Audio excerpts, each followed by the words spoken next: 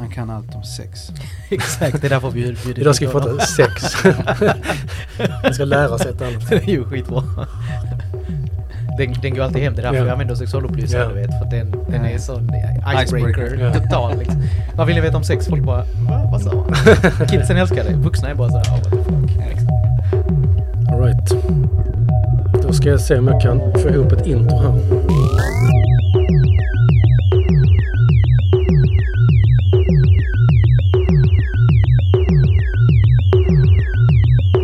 Hej och välkomna till Parallellsamhället.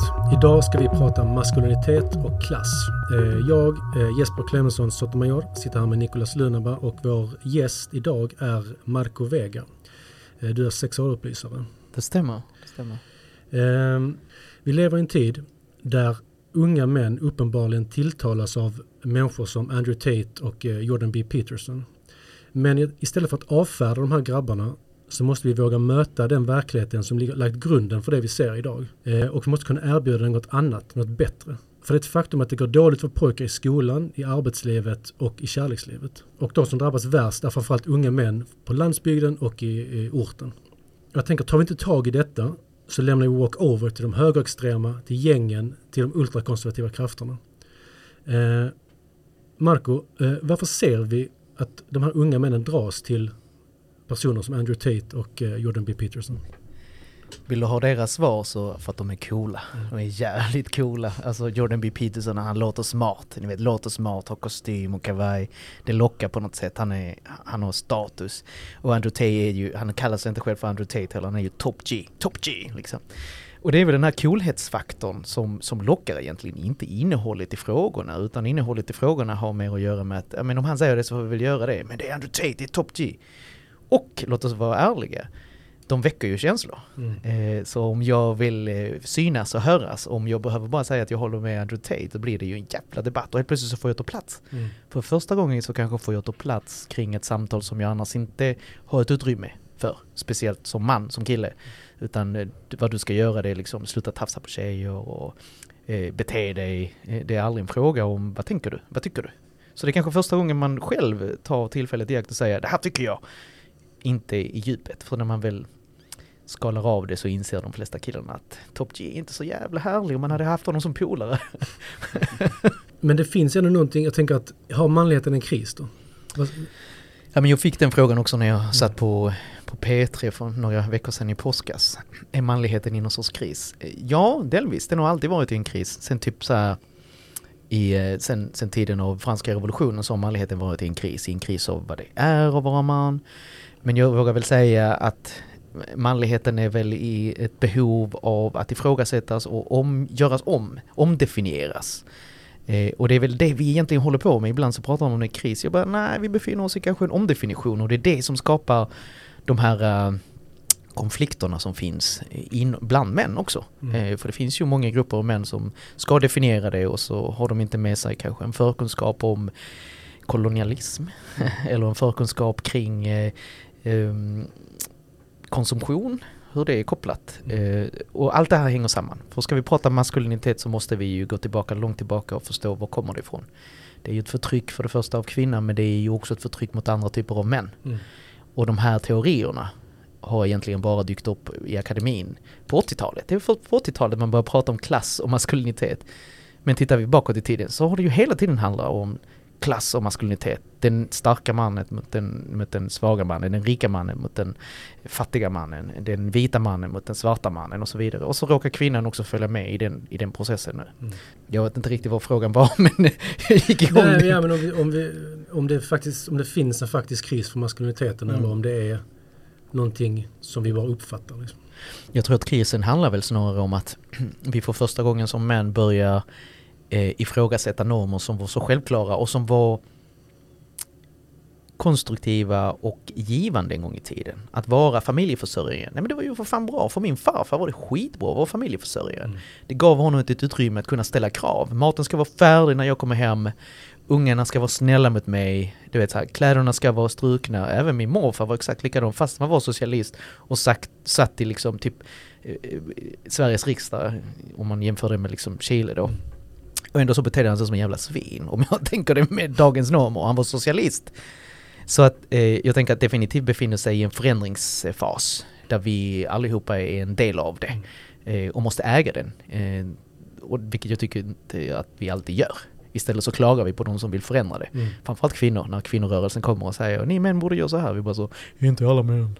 Istället för att säga, men vad fan vill vi grabbar? Och det var ju spännande, för att det var ju lite så min ingång till den här frågan startade egentligen en gång i tiden. Förutom att jag är man och har sett de här kopplingarna, så var det efter MeToo, då stals de här frågorna. Eller nej, det var innan MeToo. Det var faktiskt Köln. Jag vet inte om ni kommer ihåg det. Nyårsnatten i Köln.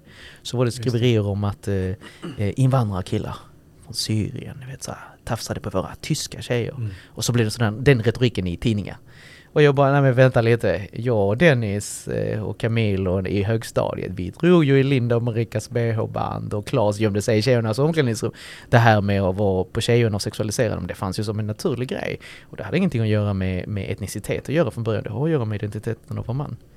Så vi ställde frågan på sociala medier och sa, det här är ju inte okej. Ska vi inte träffas och göra någonting? Så vi träffades ett gäng snubbar. Och ni är ju snubban, eller jag tolkar som snubban, ni vet ju hur det är. Vi träffades och vi ska upp till kamp. Då ska vi göra någonting. Så vad fan ska vi göra? Vi går ut på stan och bara, fan, vad ska vi skriva på våra affischer då? Fan, inte vi. Nej, det blir ju konstigt. Ska vi vara offer? Det ska vi inte vara. Alla tafsar, det blir ju också jävligt konstigt. Vad fan ska vi skriva? Och då var det en av oss, jag minns inte exakt vem det var, om det var Resa eller någon annan i gruppen som säger. Men grabbar, vad fan betyder det att vara man i Sverige då? Och den var en resa där det istället för att bli en aktivistgrupp som skulle ut och demonstrera och markera, så blev det en grupp som blev inåtvänd och självreflekterande, och det blev en så kallad mansgrupp där vi helt plötsligt delade våra erfarenheter om vad det är att vara man och vad det är som har skapat likhet och olikhet och känslor, framförallt som vi inte hade pratat med andra män om. Och det speglar lite var maskuliniteten befinner sig idag i samhället. Att det är kanske det vi behöver göra, vända oss inåt och börja rannsaka oss själva. Och som du sa från början, möta de här killarna som då tycker att Jordan B. Peterson och Top G är häftiga. Varför? Varför tycker ni det? Det första frågan jag alltid ställer till unga killar när de säger det är att vad får Top G dig att känna? Det är den första frågan. Och då bara, va? Men vad får han dig att känna? Varför följer du honom på YouTube? Ja, men han får mig att känna mig sedd, hörd, och jag registrerar alla de här grejerna. Och sen ger jag dem det med ett annat innehåll. Jag ser dem från något mer än bara att vara coola, häftiga och ha våldskapital. Så jag tänker, ja, vi befinner oss i en förändringskris. Snarare än en kris där vi bara, nej, vad ska vi göra? Men för jag menar, jag vill ändå stanna lite i det här med manligheten och som krisar. För om vi tittar på, alltså kvinnor avancerar ju på i fält efter fält efter fält. Och män, det absoluta eliten, absoluta toppen är fortfarande majoritet män. Men om man kollar på mellanskikten, och framförallt om man kollar på underklassen, så är en stor del av dagens underklass män. Yes. Så det finns uppenbarligen någon form av materiell verklighet där det är en kris för män. Som inte funnits på samma sätt innan man, som du sa, var familjeförsörjare eller sådär. Ja, men definitivt att kvinnorna tar sig äntligen rätten att säga vi är också människor. För det är det feminismen egentligen säger. Skapar ju också en fråga, vad är vi då? Vi män. och hur är vår medmänsklighet? Och sen måste vi ju lägga alla andra aspekter av identitet. Det är ju inte Handelsbankens ägare som är i kris. Det är inte liksom andra företagare som är i kris. Jag läste en artikel nu senast med Peabs grundare, glömt hans namn nu, Malmö-profil. Han är ju definitivt inte i kris, och ändå så fångar han upp det här med maskulinitet där han säger, ja, men man som ledare måste man vara tuff, man måste peka med hela handen, du vet den här idén om att det är så du är som bäst ledare. Och sen så säger, men nu när jag är gammal gubbe, ja men nu gråter jag, nu lipar jag för vad som helst på tv. Jag tänker bara, fan vad jag hade velat ha en snack med dig och berätta för dig, det har ingenting att göra med att du är gammal. Det har att göra med att du nu har den positionen att du har rätt att gråta. Men det hade du inte när du var en vanlig snickare och startade ditt företag. Precis som de här kidsen som är ute på gatorna har inte rätt att uttrycka hela sitt jag, hela sin identitet. Utan maskuliniteten blir istället den enda platsen där de får visa vilka de är på något sätt. Så absolut, ja. Vi ser ju, men jag skulle inte vilja koppla till maskulinitet bara. Jag skulle vilja koppla det till fattigdom. Jag skulle vilja koppla det till rasism. För det är ju där jag ser de stora krocken män emellan. Det är andra aspekter av identiteter snarare än maskulinitet. Det är makt, det är inflytande, det är pengar. Varför vill alla vara Zlatan? För Zlatan tog sig ur orten. Alltså låt oss vara ärliga. Visst, han är skitduktig, men det han representerar, det är ju liksom någon sorts hopp. Ett hopp som knappt finns, tänker jag. Så jag vill inte liksom, eller jag vill alltid koppla maskulinitet till alla de andra idéerna och identitet som finns där det finns ett större förtryck. Men ja. Men då vill jag utmana dig, Marcus. Ja, för jag tänker att många av de här du säger att de rika männen på positioner inte nödvändigtvis befinner sig i kris. Men man kan också argumentera att det är precis det de gör. Inte en materiell kris, men en identitetskris, en kris som handlar om att de inte är i kontakt med sina känslor. En kris som går ut över både de själva, de närmaste och deras så kallade undersåtar. Alltså, det var någon som pratade om forskning som handlade om verkligt rika och mäktiga män i Storbritannien, tror jag det var, och Australien. Och så pratade han pratade om att när de här männen reflekterade över sitt liv, eller när deras söner pratade om hur de på något sätt indoktrinerades i ett tänk som var alla andra är underlägsna mig, och hur de bara reproducerade det här den här hegemoniska maskuliniteten. Hur det fick konsekvenserna att alla eller jävligt många mådde piss. Förstår du vad jag menar? Ja, så att om man inte tänker att de rika och mäktiga också befinner sig i en kris. Den är en annan kris än den ekonomiska och materiella. Men det är ändå en kris som slår ner som en bomb i deras tillvaro och sen leder till svallvågor, eller vad man ska säga. Vad är dina reflektioner där? För att, eftersom vi också måste förstå den krisande maskuliniteten som existerande i alla skikt. Det är inte bara så att vi kan konstatera att den tar sig olika uttryck, olika destruktiva uttryck, men att den befinner sig i den absoluta toppen såväl som i den längst ner på botten. Förstår du vad jag menar? Jag förstår precis vad du menar. Jag tänker, när jag hör dig liksom analysera det från det hållet, så tänker jag på, det finns en liten studie från Oransky och Fisher som jag oftast använder när jag föreläser, som pratar om 4 olika normer som bygger maskulinitet bland unga killar. Och detta är en gammal liten studie från 2009. Det sorgliga är att varje gång jag lyfter den så är det så många unga killar som känner igen det. 2023 fortfarande ser vi liksom samma mönster. Och en av de här reglerna som finns då för att skapa identitet och vara kille, det är bevisandet. Och manlighet på ett individuellt plan i gruppen. Den här ständiga individualiteten av att försöka bevisa min manlighet. Och från början när du är liten så bevisas den med hjälp kanske av din förmåga. Jag springer snabbare, jag är längre än dig. Jag gör fler armhävningar än dig. Och sen så småningom så förflyttas den till andra förmågor. Jag är smartare än dig, jag tjänar mer pengar än dig, jag ligger med mer brudar än dig, jag har mer sex än dig, jag är mer attraktiv än dig.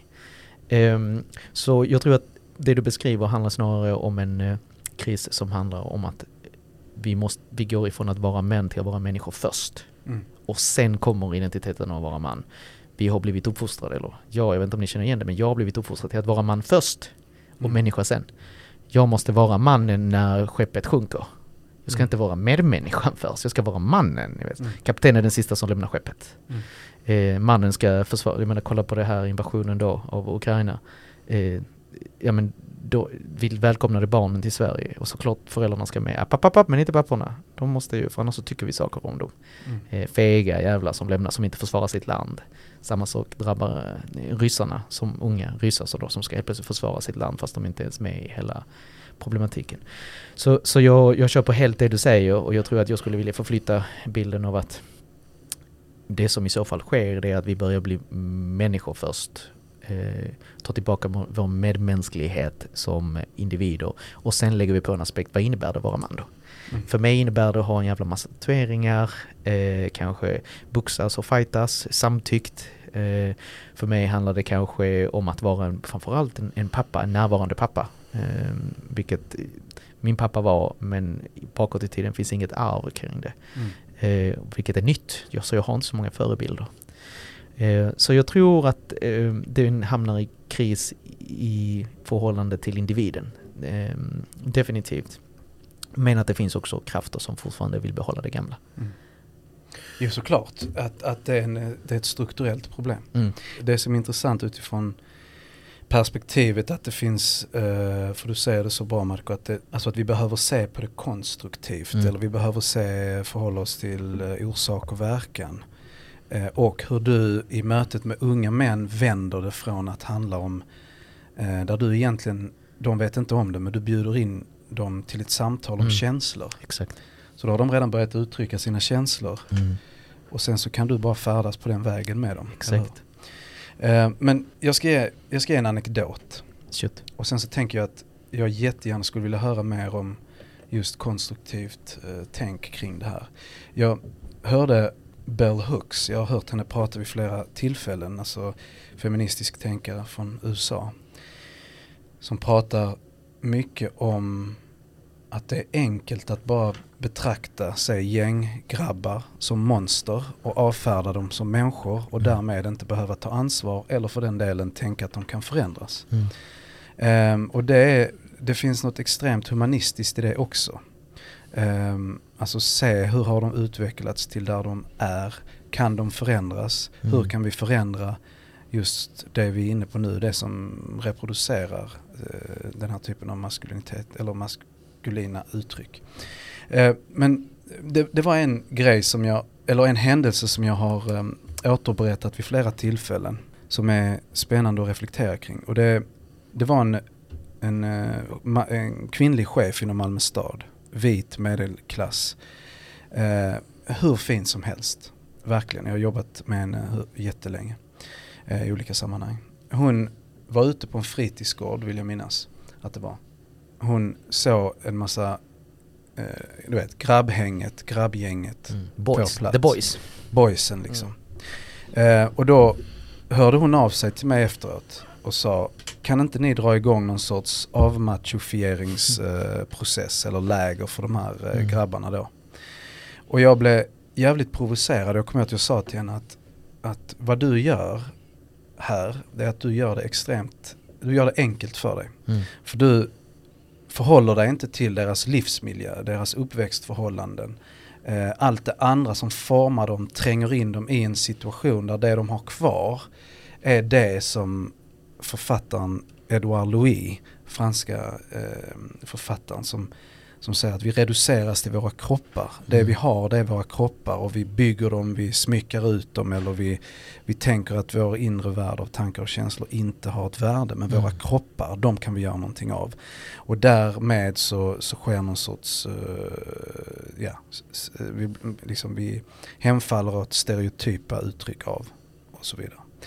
Och det som var så tydligt där, det var att hon uppfattade inte i första hand deras situation, att växa upp i ett utsatt område med allt vad det innebär som ett problem. Det var inte det som grep tag i henne, utan det hon såg, det var det som hon upplevde var ett hot mot henne och kanske den flicka hon en gång var och så vidare. Men det var så tydligt och typiskt i det samtalet jag hade med henne att hon såg det som utgjorde ett hot för henne, det som var abnormt. Medan det andra uppfattade hon inte vara det. Och därmed så var det inget problem. Och därmed så blev också det här problemet individualistiskt. Och det blev extremt enkelspårigt. Så att jag skulle vilja höra med dig utifrån de resonemangen, och jag har ju jobbat likt du i väldigt, väldigt många år, inte minst med män, för att försöka montera ner deras fasad på ett sätt där man inte skadar dem, för att de har ju utvecklat skyddet av en anledning.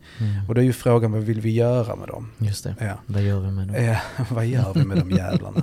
Men vad är dina tankar där? Alltså spontant tänker jag att jag möter ju exakt det du möter där. När folk beställer någon tjänst av mig. Marco, kan inte du komma och prata med boysen? De är homofobiska och de är sexistiska. Så det vill säga att det finns redan en bild hos den yrkesverksamma med goda intentioner om att de är skadliga, de är farliga. Och min utmaning, jag gör lite som du, men istället för att snacka så säger jag, jag kommer gärna, men jag vill gärna ha en workshop också med personalen så att de får reda på vad det är vi ska prata. Gärna först. Och det är bullshit. Nu avslöjar jag mig här. För det är inte en workshop om vad jag ska prata med ungdomarna, utan det är egentligen en workshop som handlar om att de ska se sina blinda fläckar och sina fördomar kring framförallt unga killar som de har och vad det gör i mötet med de unga killarna. Så ett steg är ju såklart att yrkesverksamma bör se sina egna fördomar gentemot män, killar och på vilket sätt det sipprar igenom den professionalismen de egentligen ska ha. Och sen för att svara på frågan, vad gör vi med de här unga killarna? Vi gör det vi alltid har gjort. Vi hänger med dem, vi lyssnar på musik, vi gör aktiviteter, vi spelar fotboll, vi åker på kollo. Det enda vi ska göra är att vi ska lägga till saker. Vi ska inte ta bort grejer, vi ska lägga till saker. Ta ett exempel. Jag kommer ihåg en lärare på en skola. Jag hade varit föreläst precis som jag beskriver för er. Först för personalen, och personalen bara, shit, det är vi som måste göra jobbet. Och jag sa, här får ni massa verktyg, jobba med dem, jobba med kidsen. Och det var en lärare som hörde av sig och sa, du Marco, vi har ett problem. Stökiga killar på idrotten, vad ska vi göra? Vi satt en timme och bara bollade fram och tillbaka. Och så kom den här läraren fram till, okej, tack så mycket. Jag ska ta med mig det till mitt team. Liksom. Några månader senare får jag höra att de hade infört incheckningsrundor på gympan. Först så berättade läraren, det här ska vi göra idag. Och detta var en yrkesgymnasium, så det var liksom 20 killar, 2 tjejer. Vad känner ni? Och så en liten runda. Vad känner du inför det här? Och ni fattar ju, i början var alla killarna bara, whatever, jag bryr mig inte, whatever, tråkigt. Och då var det någon kille som någon gång bröt genom att säga, grabbar, passa inte mig för jag har spelat Counter-Strike hela jävla natten, så jag pallar inte, jag kommer bara fucka upp grabbar, så passa inte mig. Och han gjorde någonting, han öppnade en liten dörr som var helt ofarlig. Vad som hände, det var att det blev ett mönster. Sen så fattade den här läraren att vi måste ha en utcheckning också. Utcheckningen handlade mer om att be om ursäkt när man hade gått över gränsen, kallat någon för hora, kallat någon för idiot eller kukhuvud, och så bara det blev för mycket. Så man tog ansvar för sina känslor. Det mest intressanta är vad som händer när en vikarie kommer. Kommer vikarie, den här läraren har glömt att berätta för vikarien rutinerna, så säger läraren sa att det är det här ni gör, vi tänkte att vi skulle göra en uppvärmning, och alla boysen då, du glömde den där grejen, incheckningen, och läraren bara, ursäkta? Alltså en sån grej, du berättar vad vi ska göra och sen så går du runt och så måste vi berätta för dig hur vi känner. Och den här läraren bara, vadå känner? Vad fan ska jag göra här liksom? Ska jag lita på boysen eller ska jag inte göra det? Den här personen valde att lita på boysen. Och exakt så, då hade de ärvt det för att det fanns en vinst. De hade lärt sig att det är en vinst. De kunde uttrycka saker. Och det här kunde man sen så småningom ta med sig till andra lektioner. Säga, vänta, nu kallar du honom där. Vad hände där? Vad har du för känsla? För vi som vuxna har en tendens, precis som du säger, att demonisera killarna. För det är det vi läser. Det är liksom, statsministern för inte så länge sedan pratade om alla invandrarna. Och det är män vi tänker på när han säger liksom, kriminella invandrare. Det är inte liksom 15-åriga Jamila vi ser framför oss, utan vi ser liksom så oftast Ahmed då på Möllan som går runt med sin becknarväska. Och så lägger vi på alla våra fördomar på den här unga killen. Och vi ser inte honom som en nyfiken ung kille som inte ens vet någonting om hans identitet. Vi vet inte ens vad han liksom funderar på. Så den största utmaningen ligger kanske också i att utmana våra egna fördomar om vi vill jobba med unga killar. Ungdomsmottagningar, samma sak där. De hör av sig till mig och säger, Marco, vi har unga killar som kommer till oss. Och jag säger gång på gång, alltså om jag hade varit 15 och jag kollade på ungdomsmottagningen, jag ska vara riktigt ärlig, jag hade inte kommit heller. Massa jävla regnbågsflaggor. Jag är ett straight snubbe liksom, som kommer från en kultur av heder där homosexualitet inte är tillåtet till Latinamerika, för då blir det liksom utfryst. Vad fan ska jag där göra med mina boys? Vad då ska jag berätta för dem? Det är inte jag går dit för det är kondomer, för då kan jag ändå stoltsera med att där jag ska ha sex. Ni måste träffa dem där de här killarna är stolta över sig själva. Gå ner till fotbollsplanen. Prata med grabbarna. Bygg en relation. Då grabbar, roligt. Fan, ni är duktiga på fotboll. Varför gillar ni fotboll? Hur kommer in på det? Vem är din förebild? Och när du har byggt den här relationen, då kan du börja prata om det lustfyllda. Det som är härligt, det som är bra. Och sen kan du säga, livet är inte alltid bra. Så om ni har några problem så kan ni alltid höra av er till oss. Ständigt det här relationsbygget. Vi har ju byggt någon sån här känslomässig stöd utifrån hur tjejer många gånger har fungerat. Tjejer har inga problem med att ringa sin kompis och säga, ja vet du vad, han är en sån jävla idiot, eller det här hände mig. Och då har vi byggt ett statligt verk som bygger lite på detta, och det kan man också se nu när jag var på ungdomsmottagningens konferens och ställde frågan, har vi några män här inne? Och så gjorde jag så här. Och det var ju kanske 1/5 som identifierade sig som män. Resten identifierade sig som kvinnor.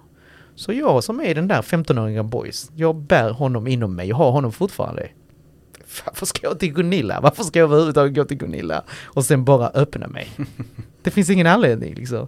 Jag går hellre till Nico som bara pratar basket och han har skrivit en bok. Han har fucking skrivit en bok. Nico har skrivit en bok. Och liksom ger mig hopp och kan identifiera mig med. Och fyller du det med någonting som är värdefullt? Det ställer frågor som inte jag ställer till mig själv. Och lämnar dörren öppen för ett svar som inte kommer att döma mig. Då är vi där. Förändringen är inte så svår. Det är bara det att den kräver någonting av oss, inte av kidsen. Vi tror hela tiden att det är kidsen som ska förändras. Det är vår inställning till dem och vår ingång som måste förändras. Och då kommer kidsen att hänga med. Men jag tänker jag vill också dra ett steg vidare för att vi måste förhålla oss till där vi är här nu. Och då såklart så måste vi samtala med kidsen. Vi måste finnas där, vi måste höra och se dem för de är. Vi måste tänka på fördomar och allt det där. Men för att verkligen förändra de vi är så måste vi förändra samhället i längden. Exakt. Och vi kan inte stoppa, vi får aldrig stoppa vid att det är dumt med fördomar. Liksom, och sådär. Vi måste liksom sikta på en verklig samhällsförändring där folk på allvar kan frodas. Oh ja. Och jag vill även, om jag får liksom utmana också lite där, för det finns också någonting i maskuliniteten som alltså den klassiska maskuliniteten med kampen, med vinnare, alltså om man nu ska... vinnarskalle. Ja, precis. För jag menar, om man nu, jag jobbar jättemycket i Latinamerika till exempel. Och de här sociala rörelserna där, män och kvinnor, det finns ju inget snack om att gå och gömma sig och böla, förstår du? Nej, det finns inte utrymme för det. Nej, precis. Och jag menar, om man nu är intresserad av att förändra samhället, då måste vi också våga anamma den sidan av oss. Förstår du vad jag menar? Absolut. Och det tänker jag är också intressant, för när jag pratar om maskulinitet så pratar jag om rum. Många liksom kritiserar och säger, vadå, du vill att alla killar ska gå runt och prata känslor? Jag bara, nej.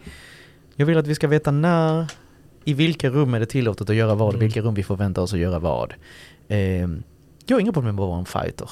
Gentemot rasismen är jag fan i mig, alltså den där typiska manligheten. Inga problem med att bara panna mot panna, kom igen då liksom. Och utmana liksom den. Men i en kärleksrelation så är det jävligt idiotiskt att ta med mig in med den inställningen, vilket jag har gjort. Men inte fattat att den passar inte där, för att jag inte har verktyg och har någonting annat exempelvis. Men det handlar väl då om att vi ska på något sätt hitta en plats där vi får vara allt vi är. Exakt. Ja. Och skapa de här rummen. Och också ibland ifrågasätta vissa beteenden. Jag har ett exempel från skolan också. Det var några lärare som skojbråk. Vad ska vi göra med skojbråk? För när jag är ute och föreläser så säger jag, tänk också på att skojbråk är den enda platsen där vi killar får vara fysiskt nära. Om då jag hade varit 15 och vi hade gått i skolan, det enda platsen jag kan krama dig och verkligen visa mig fysiska kärlek för dig är genom att brotta ner dig och jävlas med dig, kittla dig eller reta dig eller kalla dig det ena och det andra. Jag vet att den här smällen mot axeln är kärlek, men jag har inget annat sätt att göra det på än på det sättet, och vi vet. Och skolan ibland säger inget skojbråk. Och när jag berättar det för yrkesverksamma så inser de bara, vi tar någonting ifrån dem och vi ger dem ingenting. Jag bara, exakt. Så vad de gjorde, jävligt smarta. Vad de gjorde, det var att de införde skojbråk på schemat. Så varje torsdag klockan 3-4 på gympasalen så hade de en skojbråkstimme. Vem som helst, alla var tillåtna att komma liksom. Och så fanns det några lärare som ändå satte upp regler, du vet, så här, samtyg, de kunde jobba med samtyg. Tror ni någon kom? Ingen unge kom liksom. Vissa kom från, är det på riktigt? Ja, det är på riktigt, liksom, det är sant. Men ingen kom dit. Och då kunde de ställa frågan, vad fyller den här skojbråket för funktion? För ni verkar inte vilja göra det en gång i veckan. Men ni gör det i vardagen hela tiden. Smäller in i nacken när någon har klippt sig, kallar honom bögen, slår honom på kulorna och skrattar när han bara sjunker ihop.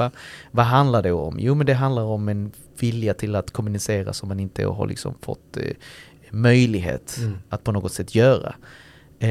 Så jag kommer ju tillbaka till det här med, det finns ju en förändring som sker på individplan, att det börjar med mig. Jag som man, vad betyder maskuliniteten med mig och vad har den gjort med mig? Jag som kvinna, jag som icke-binär, jag som transperson, alla identiteter vi har. Men det har att göra också med en strukturell bild av hur maskuliniteten också speglas i samhället. Hur hierarkiskt, det är otroligt hierarkiskt det är fortfarande, och det spelar ingen roll om vi har en kvinna som är statsminister eller en man. Det är samma skit. Alltså, det är ju samma liksom förtryckande attityder som finns där, som härstammar från första början från det här patriarken Gustav Vasa. Om vi tar Sverige exempelvis, den första patriarken. Jag vet inte om det var svar på din fråga, men liksom för att just koppla till det där med att inte ta bort allt som är manligt utan att lägga det i rätt rum. Vilket gör att vi som män måste börja skapa de rummen. Vad har vi i rummet för samtalet? När sätter du och jag oss ner och pratar om hur jobbigt det är att vara förälder och min känsla av otillräcklighet många gånger, eller att jag når inte min unge, vad ska jag göra här? Eller att min unge tycker att jag är skitjobbig. Vad gör jag med den här känslan? Pratar jag med mina polare eller pratar jag med min tjej? Förmodligen pratar jag med min tjej eller en tjejkompis. För jag vet sen födseln att hon eller socialt vet jag att hon har lärt sig det här. Hon kommer inte döma mig. Pratar jag med dig så kommer du liksom så skärp dig, vad fan vill du med den? Så att jag tänker att ett sånt rum behöver vi skapa för män överlag. Ett rum för att prata andra känslor som är mer tillåtna. Men bibehålla rummet som är, kanske handlar om fighting och jargong. Jag menar, jag har ju många polare som är killar där vi har ganska hård jargong. Men det är samtyckt och vi vet att det är i ett visst rum där det inte drabbar någon annan. Det är bara de tre eller vi två liksom. Och det är ju också en träningssak, en socialiseringssak. Idag tycker jag att män är ganska har blivit uppfostrade och ganska enformiga.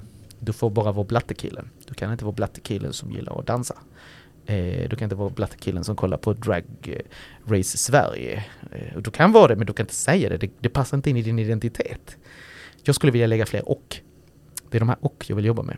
Jag är pappa och har invandrarbakgrund och är svensk. Och har bakgrund av att hålla på med kriminalitet och älskar att dansa tango exempelvis och så vidare. Och det där jag menar, jag tror inte det är bara möjligt förrän vi på allvar förändrar samhället i grunden heller. Så att vi kan prata om mycket som helst här och nu och det kan underlätta och säkert lite bränder och sådär, men det kommer aldrig förändra det i grunden.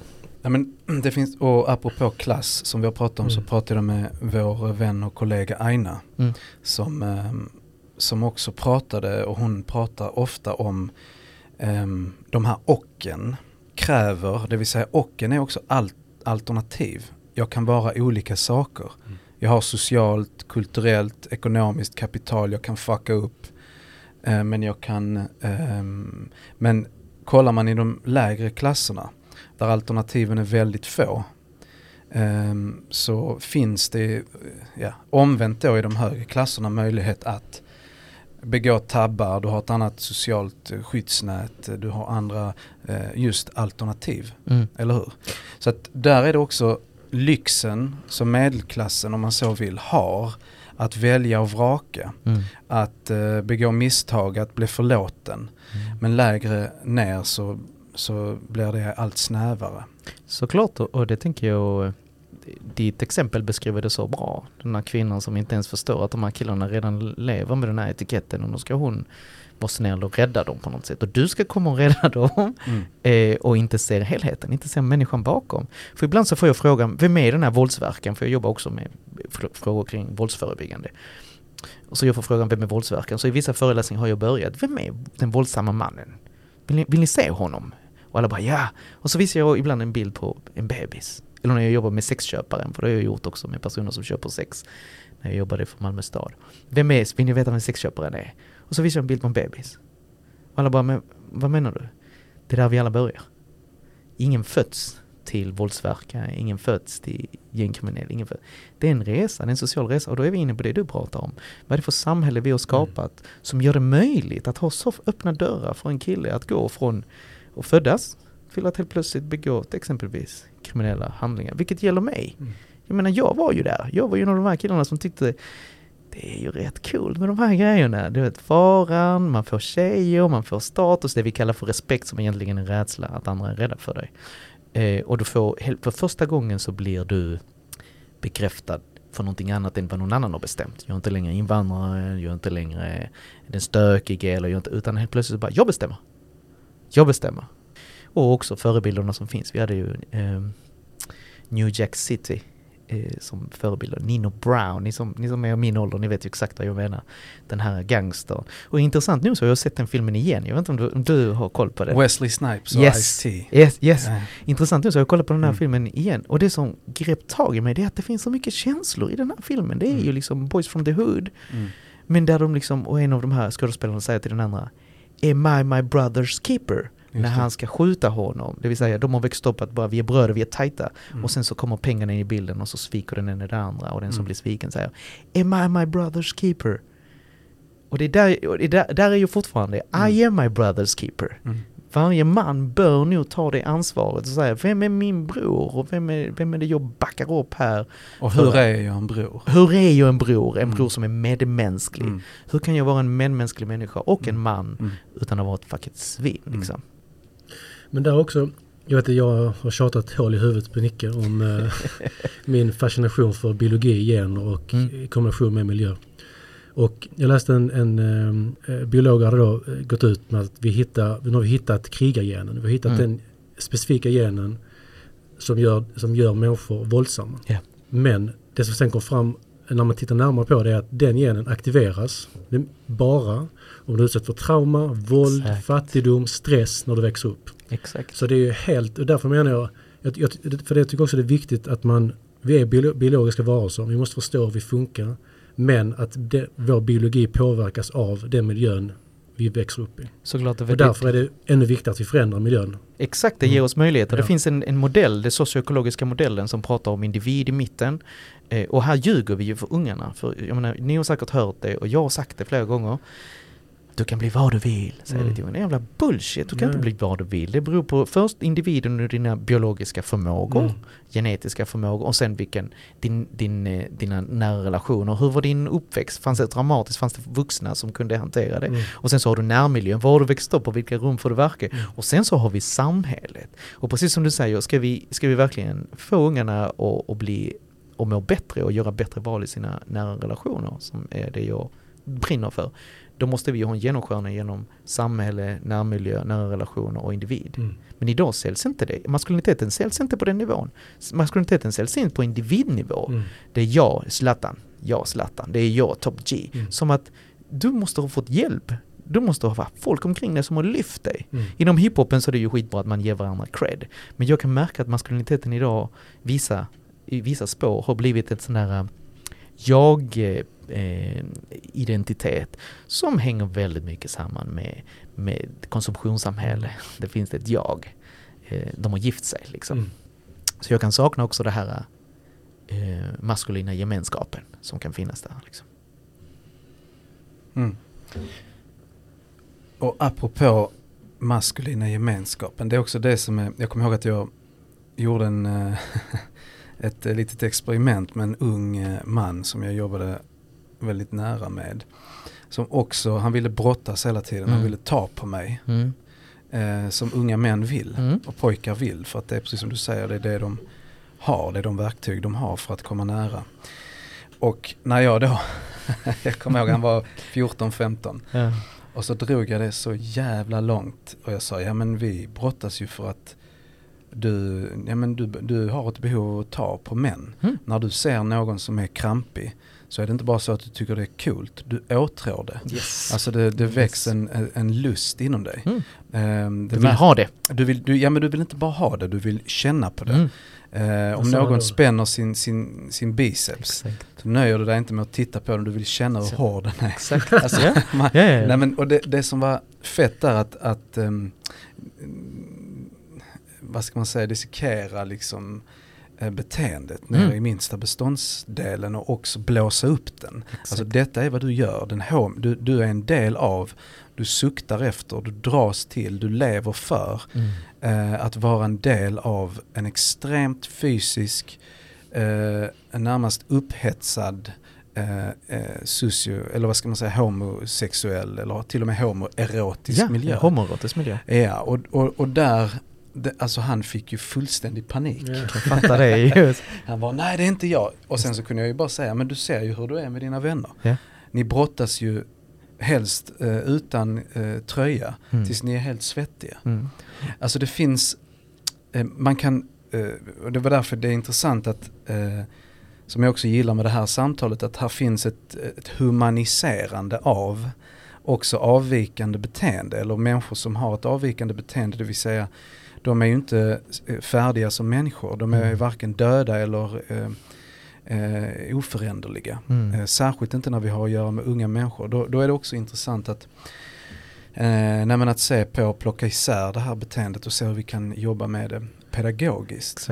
För att det finns något, paradoxalt nog så finns det något vackert i allt det här också. För att mycket av det här är uttryck för mänsklighet. Och en gemenskap. Absolut, alltså man tillhör någonting. Exakt, du pratar om det här homoerotiska. Om vi tänker på allt det här, även destruktiva maskulinitets liksom, uttryck. Jag menar, fotbollsfans, det har varit snack om det den senaste tiden. Liksom. Det är också jävligt häftigt. Liksom. Vi är uniformerade, vi har våra sånger. Alltså vi känner igen det här. Det här är ju en grupp. De har ju skapat liksom, gruppnormer. Men sen har man liksom accepterat att våldet får finnas där. Det finns ett gäng som inte har våldet och de får också bli nedvärderade. Julgranarna. Alla de som kommer med de jävla, ni vet MFF här nere i Malmö då. De är jävla julgranar. Vi är de riktiga. Du vet, så här, vi har inte går runt och visar att vi bara vet att det är vi som är toppskiktet. Liksom. Det är också en sån där grupptillhörighet. Men tänk om man skulle utmana det och fylla det med fler värden. Att bibehålla kanske det här lite tuffa jargongen. Men alltså, jag önskar så många gånger att jag hade haft liksom dig exempelvis som vuxen, eller även mig själv, när vi var 15 och stack ner till Kasims garage och bankade skiten över varandra, för vi var alla kampsportare och då skulle vi mäta varandra. Och vad som hände efter att vi bankade skiten över varandra, det var ju att vi kom varandra närmare. Det är vad kampsporten har lärt mig. Det är att jag måste gå igenom ett krig först med dig och sen så kan jag komma till det där mjuka. Jag måste Hasselvall och pratat ganska mycket om detta. Banka varandra gul och blå in i kriget tillsammans. Och det är därför alla boxare kramar varandra efteråt och glömmer bort allt ont de har sagt för att nu har de varit med i kriget tillsammans. Men finns inte ett problem där? För jag upplever att när man har gjort det, eller snarare att man ofta gör det för att man vill etablera hierarkier. Man behöver positionera sig. När vi rör oss i flocken så är vi bara då är vi positionslösa. Eller vad man ska säga. Vi är osäkra för vi vet inte var i rang är vi, var befinner jag mig i hierarkin. Så att det finns också det här att alla gemenskaper både är begränsande eller vad man ska säga. Så att folk får bara tillhöra på de här premisserna. Det är de vi sätter och du får tillhöra men då behöver du infinna dig i ledet. Exakt. Förstår du vad jag menar? Ja. Jo men såklart, och det är därför jag tänker att det är viktigt att det finns flera rum. Att man inte bara har ett rum. För då kanske jag måste träda ur det rummet för att vara på ett annorlunda sätt. Men också lära mig att i det här rummet är det här tillåtet. Men inte i det här andra rummet. Och killar kan det här. Jag menar många av de här killarna som håller på som är liksom firmor. Jag menar, jag har ju tränat med många av dem. Och ibland, ni vet så när man skrapar lite på ytan så bara, ja men de är kampsportare. Och de vet ju, är du kampsportsperson så kan du ju inte springa runt och säga att du slåss. För då kommer du bli uteslängd från klubben. Och det vill du ju inte, för då är redan en position att vara den snälla som visar alla andra. Så man kan vara många saker i ett, men det man måste utmana det är ju den destruktiva delen. Just det. Den ständiga, är det här destruktivt för dig, för andra, för samhället? Ja det är det. Fuck it, vi gör någonting annat av det. Så det är inte fightingen i sig, det är varför du fightas och vad det leder till. Och hur man använder det tänker jag också. Eller? Exakt. Så det är ju skitspännande och i mötet med de unga att utmana dem. Precis som vi pratar om det här, den här utmaningen kring homosexualitet tänker jag kallas väldigt mycket till skolan. Du måste prata om några killar, de är homofoba. Jag säger, är de homofoba? Hur vet du det? Ja men de säger ju massa homofoba grejer och sen när vi börjar skrapa på ytan så kanske det handlar mer om att de har växt upp i en värld där Sverige säger att här får det vara precis vad du vill och deras familj säger nej, det finns givna regler på hur det är liksom. Homosexuell kan du inte vara och du kan inte gifta dig med vem fan du vill och du kan inte gå runt och bli kär. Men vissa grejer kan du göra undantag men du måste följa det här annars så kommer du bli av med din familj och din familjs liksom trygghet. Och det förstår ju många, exempelvis inte lärare och inte organisationer som är RFSU där jag kritiserar internt. Jag har liksom varit med länge och säger, ni måste få med den aspekten också. Ja, jag bor i Sverige och är en ung kille och är jättenyfiken på sex, men jag har också en kulturell bakgrund som också stoppar mig ifrån det här. Alltså hur gör jag då? För det är också en balansgång där att inte acceptera det, inte ursäkta det, men att förstå varför och arbeta det med utifrån det. Exakt, förståelsen. Men det är också därför det här du är inne på, Marcus, som jag tycker är så jävla viktigt. Och det är en av de viktigaste lärdomarna jag drar efter alla år av arbete med unga. Det är, och du är inne på dem båda hela tiden, det ena är relationen. Alltså du kommer ingen vart om du inte lär känna dem på djupet. Och för att göra det så måste du ju bry dig om dem. Och du måste ta dem till dig. Och du kan inte, alltså fördomarna får du lägga åt sidan ungefär. Så det individuella perspektivet. Och det andra är sammanhanget, eller det du kallar rummet. Alltså hur jävla viktigt det är att förstå att den här individen kommer inte komma till dig nödvändigtvis enbart på grund av dig, utan vederbörande behöver ett nytt sammanhang. Och vi pratar jättemycket om det inom vårt jobb då, att vi behöver erbjuda andra sammanhang. För det innebär också att jag tillhör också det här. Det innebär att jag blir mycket friare att kritisera det förra. Yes. Och jag kanske till och med kan lämna det förra. Exakt. Och där ser man inte minst i gängkulturen att många av de männen, de har utöver liksom de normerna och koderna som finns där och det hårda och det, liksom det våldsamma, så finns också det att de har den tillhörigheten. Och de har kanske inte någon annan. Exakt. På det sättet. Så det har vi lärt oss när vi ska bryta unga mäns eller tjejers för den delen destruktiva livsstilar. Så behöver vi erbjuda ett nytt alternativ. Exakt. Ett nytt sammanhang, ett nytt rum. Och då jävlar, där händer det. Där är det som om de kan byta perspektiv från den ena dagen till den andra. Sen finns det ett annat perspektiv också som jag tycker är intressant. Och det är att jobba med unga män. Alltså att den här hårdheten, den okuvliga inställningen och attityden. Precis som du är lite inne på, Jeppe, så kan man använda det som ett pedagogiskt verktyg. Så att om det är någon som är så, som vi ofta pratar om, hur når vi dem? Men vi kan använda antirasismen som en ingång till feminismen, låt säga. Alltså helt enkelt, du tycker det är fel att du blir orättvist bemött på grund av din hudfärg eller vad det nu kan vara. Ja, det tycker jag, det är fucked up. Okej, bra. Men om du nu är konsekvent i din syn på hur den typen av orättvisor tar sig uttryck och att det är fel och det behöver bekämpas. För om du inte är konsekvent i det och även innefattar andra sorters förtryck som inte nödvändigtvis drabbar dig, men då är du ju en jävla hycklare. Exakt. Vill du ha det? Exakt. Eller vill du vara en fighter för människovärdet, för mänskliga rättigheter? Ja, men det är klart jag vill. Ja, men för jag är skittuff. Eller jag är, och det här jag menar, det är fantastiskt. Och se hur man kan vända tråkiga inställningar, attityder, uppfattningar till någonting som är jävligt vackert. Och gör det personligt, precis som du säger, att man gör det personligt. Liksom, vad vinner jag på detta? Eller vad tjänar jag på detta? Och framförallt att det blir, som du säger, liksom någon sorts medmänsklig... Jag vinner en medmänsklighet som jag hade från början, som jag har förlorat på vägen hit, att jag är nu en kille.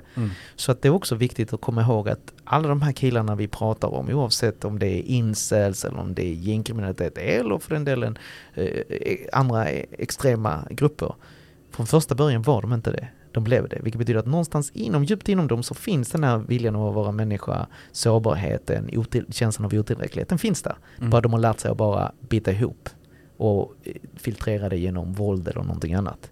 Kommer vi åt det så har du en helt annan människa som du beskriver. Jag känner så väl igen det när jag har de här tuffa killarna. Och man kan ibland se det bara på en workshop. De sitter längst ner och gungar på stolen. Kepsen på. Efter pausen så plötsligt sitter de där framme. Och sist så lägger de till mig i sociala medier. Och så visar de säger, är du feminist? Jag bara, jag måste. För att jag är antirasist och förklarar det du precis förklarade. Yeah. Och så säger de, men då är jag en sån feminist som du är. Exakt. Och visst, vi skulle kunna kritisera som den vita feministen säger, nej men det ska inte vara på de premisserna. Vill ni ha folk som jobbar för rättvisa utifrån identitetspolitiken, eller vill ni att den ska vara det på det sättet ni vill att de ska vara det? Att använda mammor, att använda systrar är också en ingång. Kampen är skitig. Ja, det är för det som vi alltid pratar om också, att är vi intresserade av att bygga någon form av massrörelse, en social rörelse som på allvar kan förändra någonting. Då kan vi inte vara rädda för att ta in homofoberna, till och med rasisterna. Vi måste liksom få in dem, och sen så accepterar vi inte det. Men man måste få in folket. Det är skitigt. Alltså man måste utmana tanken. Man måste säga, för man måste föregå med gott exempel. Jag måste visa min medmänsklighet, men ändå kunna säga, jag älskar dig, men det du säger är fucked up. Liksom. Att göra det och göra det är en konst också. Mycket att göra det på ett bra sätt.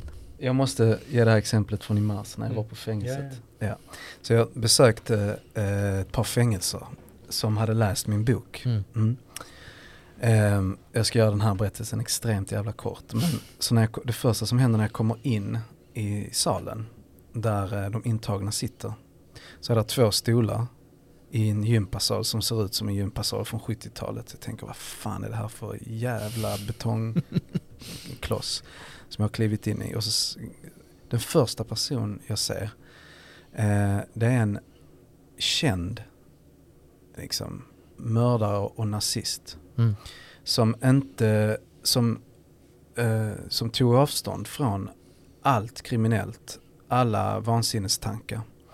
Men som jag under många år, eftersom jag har följt honom, läst om honom också när jag var barn, så när jag sitter där inför de här 30 personerna, för det första så är detta, många av de här är extremt hårda män. De flesta är mellan 20 och 30. Men min bok och samtalet handlade om sårbarhet på ett sätt där jag började prata om, jag var alltid rädd för att min mamma skulle dö. Om hon dör, då har jag ingen kvar. Hon är liksom min sista livlina, och sen så dog hon. Och jag märker hur jag sitter och det finns liksom inget filter där, utan jag pratar med den här extremt fina bibliotekarien som hade läst den här boken med dem. Och alltså det som händer i rummet och samtalen som jag för med de intagna efteråt, där den ena efter den andra kommer fram och säger, fan, jag vill också kämpa för social rättvisa. Det är någon annan som sa, jag känner igen mig jättemycket det du sa om din mamma. Och nu säger jag inte detta som att jag går in som någon sorts hjälte, men det jag märkte där, apropå stereotyper, det var att de här unga männen, hårda som fan, alltså där finns så extremt mycket, inte minst hos frihetsberövade, som man skulle kunna jobba med. Att här finns de har liksom erfarenheter av att ha blivit frihetsberövade. Betyder att det omvända är det de ofta söker mer än någonting annat. Och det är inte bara fysiskt, utan det är ju psykiskt. Exakt. Men då, det första jag gjorde när jag stack från fängelset till hotellet, var att jag ringde Jeppe och jag ringde till Aina. Och så sa jag så här, okej, vi pratar alltid om att vi måste, om inte annat för att bevara vår egen medmänsklighet, ge människor en andra chans. Det svenska samhället har en sån vedervärdig tendens att men inte bara det, att så fort du har begått ett misstag så är du i princip fredlös. Du ges inte en annan chans, även om du har suttit av din tid oavsett vad du har gjort. Och så kom jag att jag sa till er då att men vi säger alltid att vi kan ge liksom, de tuffa grabbarna från området, de som hittar på skit, begår brott, de ger vi en andra chans, de humaniserar vi.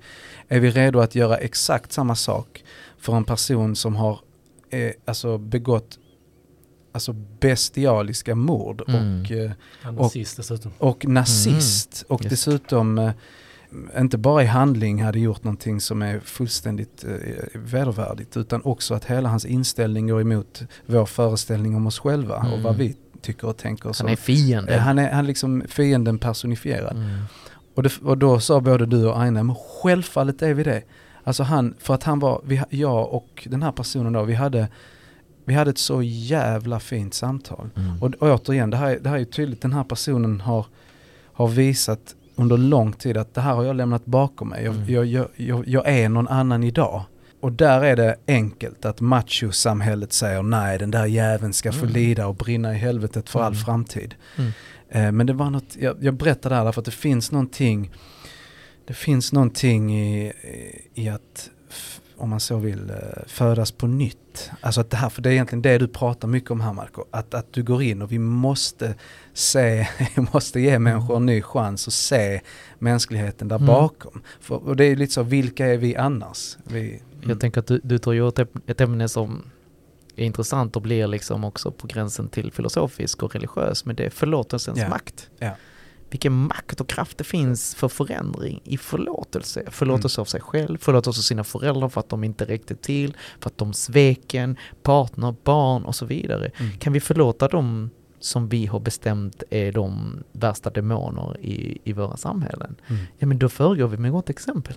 Då säger vi tror på din medmänsklighet. Sen måste du göra din del såklart. Men vi tror på din medmänsklighet.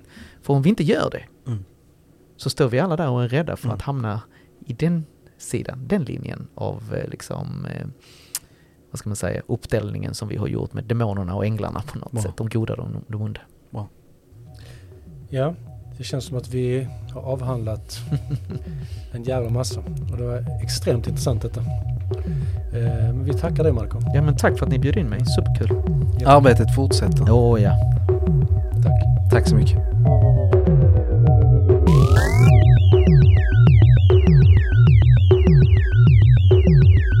Stöd oss gärna på Patreon. Då ska ni söka på Parallellsamhället. Musiken är skapad av det fantastiska colombianska bandet Mito. Och programmet är klippt av Piero Dall'Osso.